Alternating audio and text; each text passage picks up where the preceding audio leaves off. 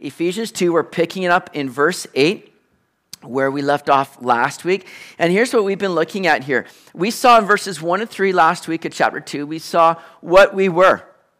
Bad state, all right? Paul lays out really this bleak, black backdrop of humanity to show where we were and what we were. But then we saw verses 4, what God did. And now we're going to continue to pick that up in verse 8 as we continue to see what God has done for us. But then we'll see in verse 10 what we are now. All right? So look at verse 8 with me of Ephesians 2. It says, "For by grace you have been saved through faith, and that not of yourselves, it is the gift of God, not of works, lest anyone should boast." So last week we saw two pretty incredible words that really flipped the script. Anybody remember what those two great words were last week? But God. Thank you. But God. But God, two words that we need to bring into our situation, right? To recognize that no matter what you're facing, no matter what you're dealing with, when you bring God into the equation, man, things change because God changes things. And the reality is not always what is right before us. It's what God is doing oftentimes behind the scenes and what he's working out through those things. And God changes things. It was very evident even in our very own lives, wasn't it? Where we saw in the beginning there of Ephesians 2 that even when we were dead in trespasses, that God made us alive, right? So we've been made alive. There's been change in us. So, but God, two wonderful words. But now in verse 8, we see another two golden words in Scripture. Anybody know what they are? By grace. Thank you. By grace. These are wonderful words again that it just completely changes things. Now, if you've been a part of church, you've been a Christian for a number of years, these are two words that sometimes can begin to lose the potency because we hear them so often. You know, we say grace before we eat and grace this and grace and amazing grace. We've seen the hymn. And so these are words that sometimes can lose its effect or power or potency in our lives because it just kind of gets overused and we fail to understand sometimes just the great simplicity, but then also realize the great complexity in those words. Now, grace simply means favor. The Greek word charis in God's word is translated elsewhere as grace, favor, thanks, benefit, gift, or credit. Now, we often defer to the definition of grace as being God's unmerited favor towards us. This means that your salvation is not conditioned or earned by what you do. Amen. Your salvation is not conditioned or earned by what you do. We can sometimes think that our salvation was kind of, again, just a default because of our goodness, right? Like we were pretty much right there on our own, and God just had to kind of polish us up a little bit and say, yeah, you're pretty much there. Just come on in. Let me save you here now that you can become a child of God. Now, and we think that we were doing so good on our own and it didn't require much for God to really take us over that step. We sometimes think that we're saved because we were so savable. And the premise, right? The premise of that totally negates all that we saw in Ephesians 2, 1-3, where we were dead in trespasses and sins. We were following the course of this world. We were disobedient and by nature children of wrath. That was our state, our situation. When you begin to look at that, you go, there wasn't much savable about us, or that we were already so close to being saved on our own. No, we were very far gone.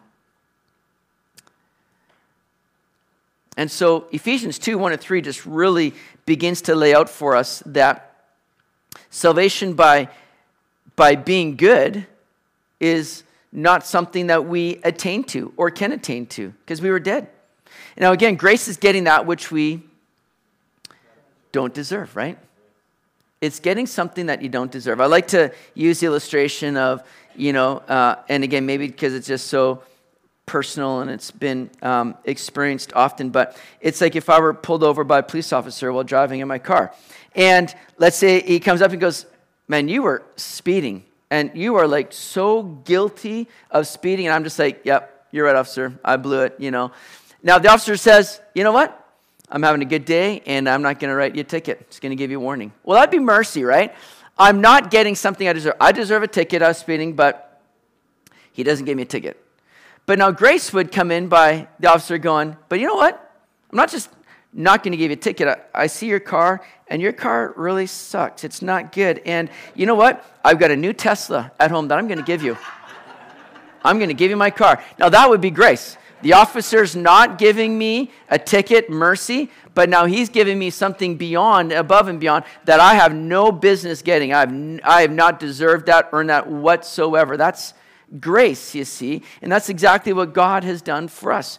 Grace also means then that your salvation is not disqualified by what you've done, because people can oftentimes struggle with the idea like, I don't, great for you, you're saved, awesome, but I don't think that's something I can have. Because you don't know my past. You don't know what I've done, right? Sometimes people kind of write themselves off as though there's no way that they can be saved because they've gone too far into the dark side. And yet, again, grace has never had anything to do with you. You didn't do anything to get it, and you haven't done something that would disqualify you from receiving it. That's what grace is all about. Remember, we saw in chapter 2, verse 4, that God was rich in mercy, right? It's inexhaustible, but then so too, he says in verse 7 that God for all of eternity is going to be revealing the riches of his grace. The riches of his grace. In other words, I think grace just goes well beyond anything that we can fathom or comprehend today.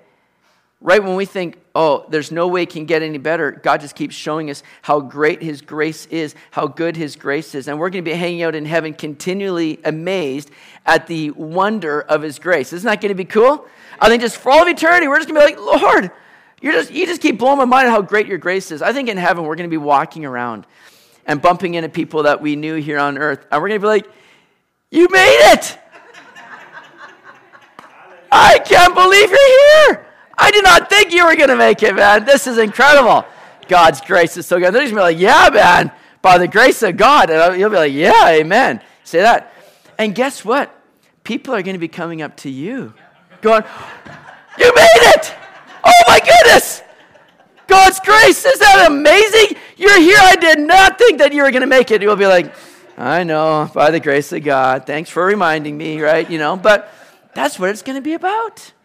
Just being blown away at the riches of his grace, where we recognize, man, none of us did anything to make it here on our own. It's all by God's grace. So stop thinking you deserve this, and stop thinking that you don't deserve this work of salvation. It's given you freely by the grace of God. Stop questioning it and just accept it. Because God has done this so that you can easily now just receive that good work of salvation that he's done for you. So you can now be brought in as a child of God and just walk and enjoy this great fellowship and relationship with him. He's made it possible. He's made it easy for you to attain to that.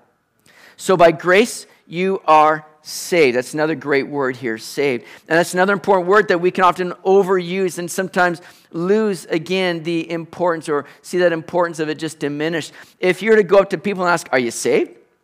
You probably get a lot of mixed responses from people. But of those that say yes, would they truly be able to define what they're saved from?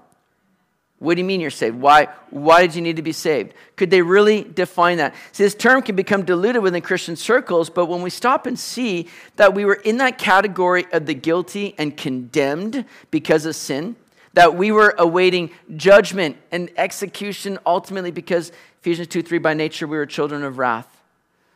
But then we recognize God saved us, he delivered us, he's redeemed us. When we see where we came from, what we were, and we see now what God has done, we recognize, man, I have been saved completely. Picture any scenario where someone has been saved, whether it be miraculously and just, let's say a bus just barreling down, ready to run over a pedestrian, and somebody just dives in and pushes them out of the way at the last minute.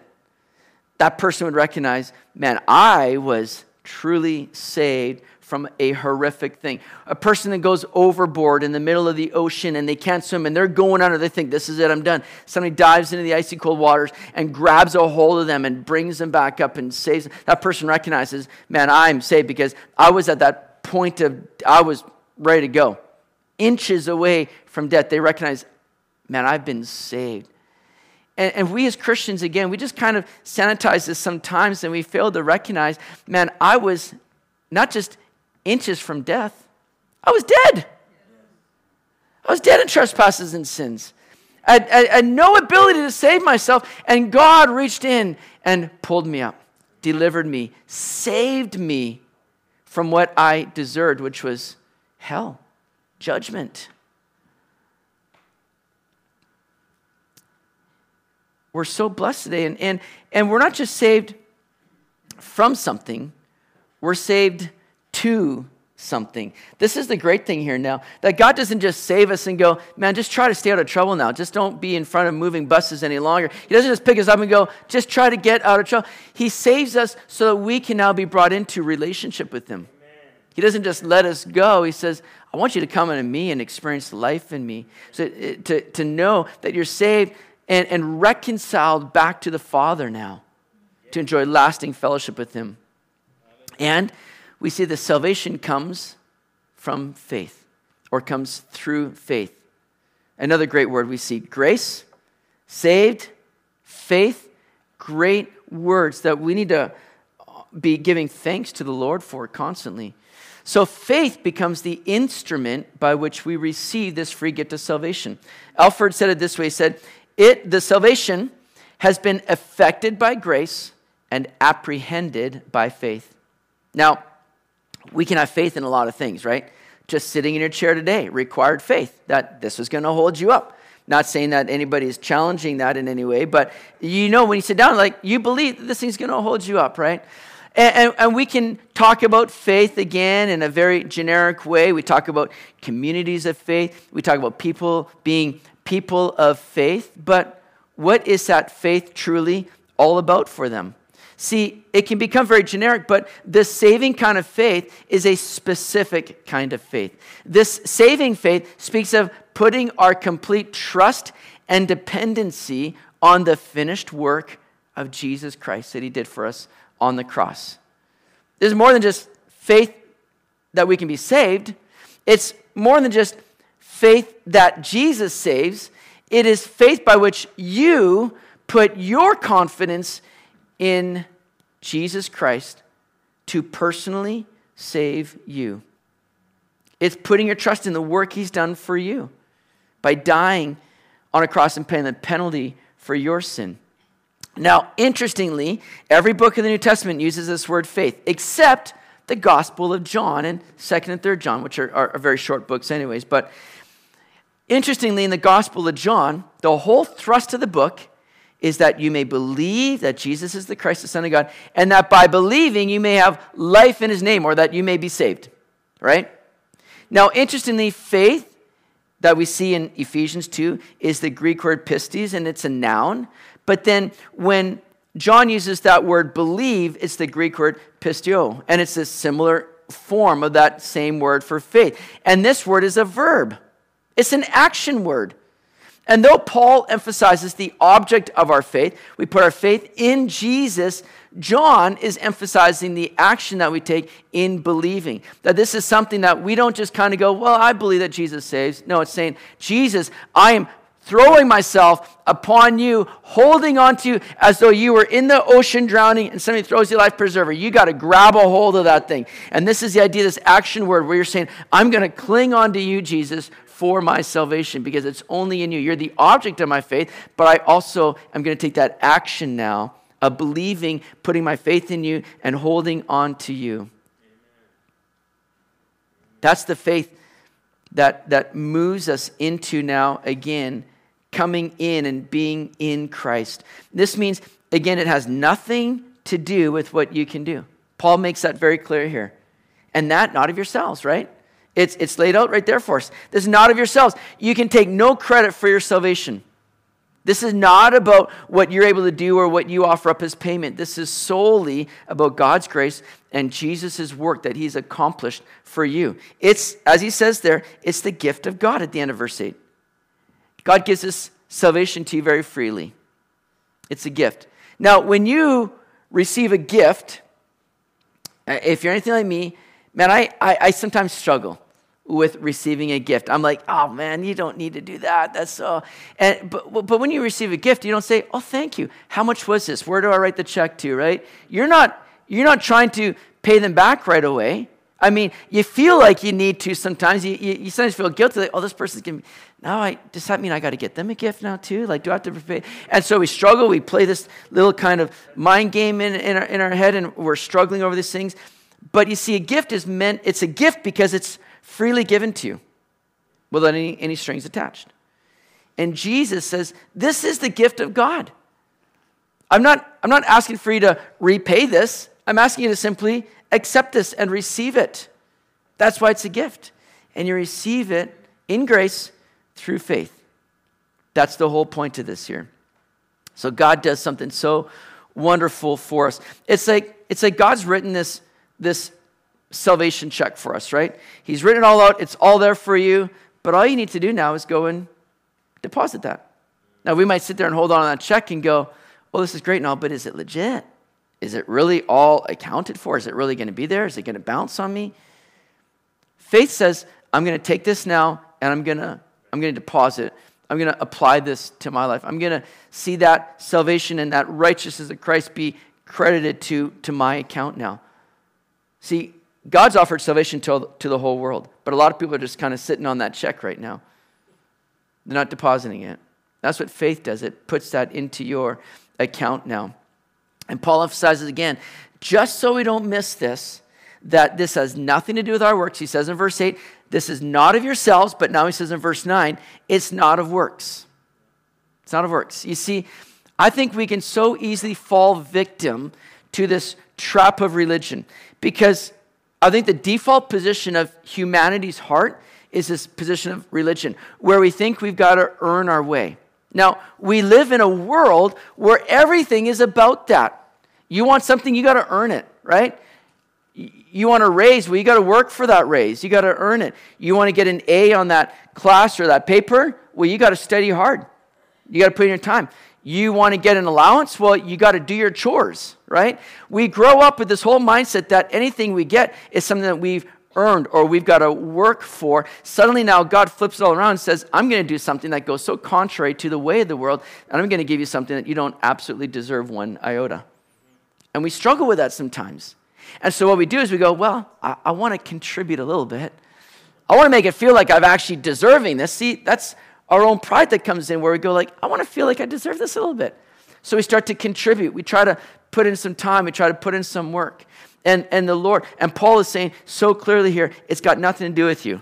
Stop trying to earn this and work for it because then you take away grace. Right? See, Adam and Eve, right from the very beginning, it models it for us. When they sinned, what did they do? They try to cover themselves. They realize, oh my goodness, we're guilty. So they try to cover themselves. And that's what people do today. They try to cover themselves up. They try to say, I want my good works to kind of outweigh my bad works. I want to kind of cover over my bad works by my good works. And by doing so, then maybe God will be a little bit more accepting of me. And we're working for our salvation and our relationship and our acceptance before God. And God's made it clear, stop working for it. Because it's never been about that. You take away grace. You kind of minimize the work that Jesus had to do when you think that you can add to that in any way. So Christians need to stop thinking that they can add to that work or perfect that work by their work. It's not by works. Can you say that with me? Not by works. Let's try that again. Not by works. You need to drum that into your head because, again, that default position of our heart keeps coming back and saying, let's contribute a little bit. Let's add something to it. So, my friends, stop beating yourselves up when you feel like your works aren't sufficient or when you feel like you're undeserving or when you feel like you've blown it. Rejoice in grace today, Christian. Rejoice in grace. Warren Wiersbe says this, since we have not been saved by our good works, we cannot be lost by our bad works. Grace means salvation completely apart from any merit or works on our part. Grace means that God does it all for Jesus' sake. Amen. I love that. I kind of think, when we look at these things, and Paul's going to get into not of works lest anyone should boast. I think sometimes we have this kind of infatuated, high view of ourselves more than we ought. And sometimes I think, we walk around like the Fonz, all right? Now, just bear with me here on this, okay? Because the Fonz was like this epitome of cool. And I'm dating myself, yes. But I think I'm in a room where most of you know this scenario, I hope, right? And so that's it. Fonz, right? I mean, leather jacket, sunglasses, motorcycle riding, slick back hair, snaps his fingers, and, lights are turning on or off. And he's like the epitome of cool, right? And somebody comes up and says something to the Fonz, and what does the Fonz do? He just does, hey, thumbs up, right? Hey. And I think we sometimes think that way about ourselves when somebody says, hey, are you a Christian? Are you saved? And we're going to say, hey, come on, right? Look, what do you think? Of course I'm saved. We're going to say, hey. And that's all we give, right? But then sometimes we fail to connect the dots and realize that the Fonz grew up to be Henry Winkler of all the Adam Sandler movies, where he's this kind of nerdy guy. He's weak. He's kind of compulsive and all these things. And you're like, that's the Fonz? You're like, what happened? Even his name, Henry Winkler, is a little bit nerdy. You're just like, what happened there? And I think oftentimes we've got this view of the Fonz of ourselves where God's looking at us as a bunch of Henry Winklers going, you've done nothing. You've got nothing to boast in of yourselves. You're a bunch of weak, incapable of saving yourself people, and you got to have a right view of yourself where you're not boasting, but you're simply boasting in what God has done for you, right? I'm not the Fonz, man. I'm Henry Winkler.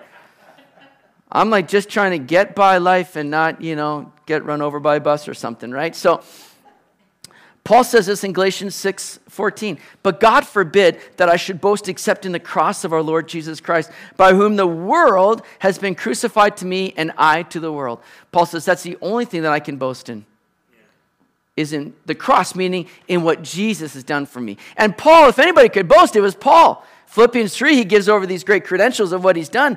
And it's like, I can take all that, but he says, I consider that all dung. A pile of garbage in comparison to just knowing Christ and knowing what he's done for me. And Paul says, I can't boast in any of that stuff. I can only boast in the Lord. And we need to start realizing that there's nothing in us that we bring to the table where God says, oh, thank you, all right, I can meet you now halfway, and you kind of done no, God says, I've done it all. You've got nothing to boast in except in me. I love the old hymn, Rock of Ages, that says, nothing in my hands I bring, simply to thy cross I cling. Naked, come to thee for dress, helpless, look to thee for grace. Foul I to the fountain fly, wash me, Savior, or I die. Rock of Ages, cleft for me, let me hide myself in thee. May we be doing just that, hiding ourselves in Christ, boasting only in the cross. Now, verse 10, and we are so running out of time here, but I want to finish this verse here. Verse 10, we've seen what we were, we've seen what God did. Now we see what we are now. Now, here's the great thing, guys. We're not saved by works, but look at what Paul notes next here now. We are saved for good works. He says in verse 10, for we are his workmanship created in Christ Jesus for good works, which God prepared beforehand that we should walk in them. So again, clearly we're not saved by our works, but we are saved to live in and to do good works. They have nothing to do with, keep this in mind, they have nothing to do with your salvation. This does not contribute to your salvation. This is about living as a saved person. There's a big difference there. Now, when God created us, we were made in his image, right? We were made to be in relationship with God. We operate on a whole different level than the animal kingdom does in as far as relationship to God goes. But in another way, too, we're creating God's image because of our creative capacity. God was a very creative God. We see that in that he makes, the heavens and the earth, and then he fills it all. He brings great creativity into all of that. And he says at the end of creation, in each of these things that he's done, it is good. He repeats that, oh, it is good, it is good. But then Adam and Eve come into the picture, right? And sin comes in the picture, and suddenly it's not good. They've marred what God has designed. And suddenly now these good works began to become bad works. And yet we go, how do we get around that now? How do we repair that? How do we fix that? It's all found in Christ, because what was lost in the fall becomes renewed in Christ. He says we are his workmanship created in Christ Jesus. And in other words, we become now recreations when we become born again. When we put our faith in Jesus for salvation, we become a new creation. All the old things have passed away. Behold, all things have become new. We're recreated, and we become now his workmanship. And this is so good. This is the Greek word poema, and it means, it's where we get our English word poem, but it means like we're kind of like his work of art.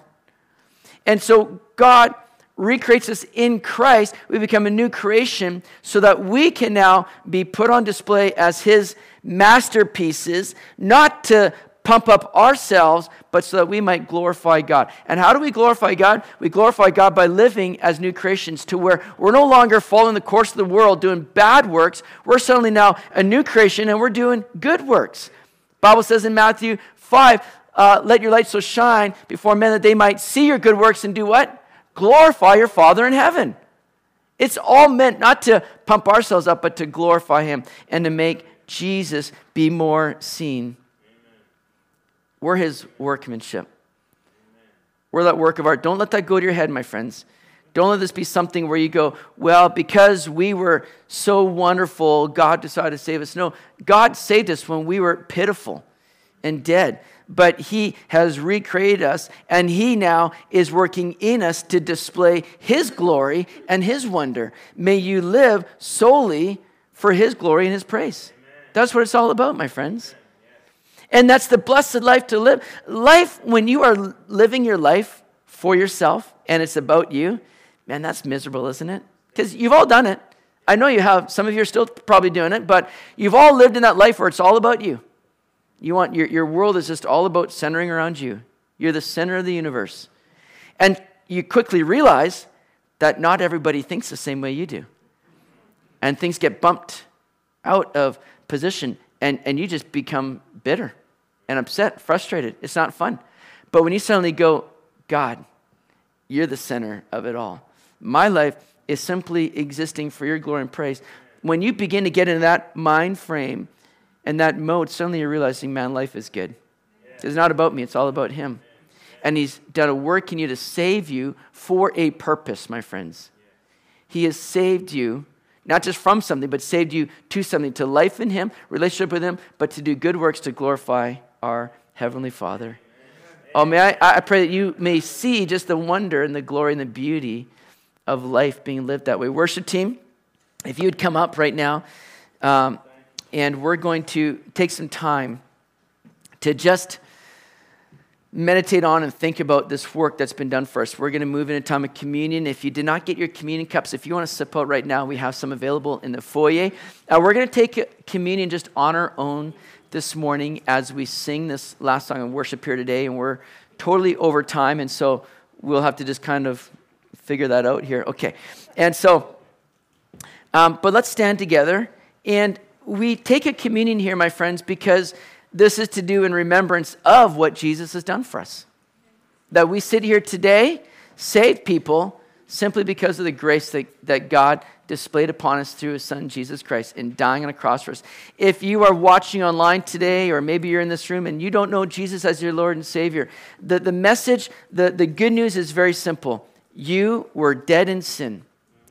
And Jesus loved you so much that he sent his son, the perfect one, sinless, fully man yet fully God, to die on a cross. And when he did that, he paid the penalty for your sin. He took God's judgment for you and for me that we deserved. He took God's judgment upon himself, and he bore the penalty of that sin. He died, but he rose again. Life, newness of life, so that you could be forgiven and so that you could be brought into a right relationship with God. But what you need to do is confess your sin and now put your trust in Jesus as your Savior. And if you haven't done that, would you do that today? There's no better day to do it than right now, because you never know when you will have your last breath. But you can know whenever the day comes, you have the hope of heaven. You have assurance of salvation because you are now in Christ. And I pray that you all recognize that, know that. And if you don't know that and need more help with that, come and talk to me after the service. But we're going to partake of communion as a way of just saying, thank you, Lord, for your grace. Thank you for saving me. Thank you for doing the work for all that I needed done in my life. Lord, we love you, we praise you, and we partake here in joy and in remembrance of the awesome God that you are. Amen.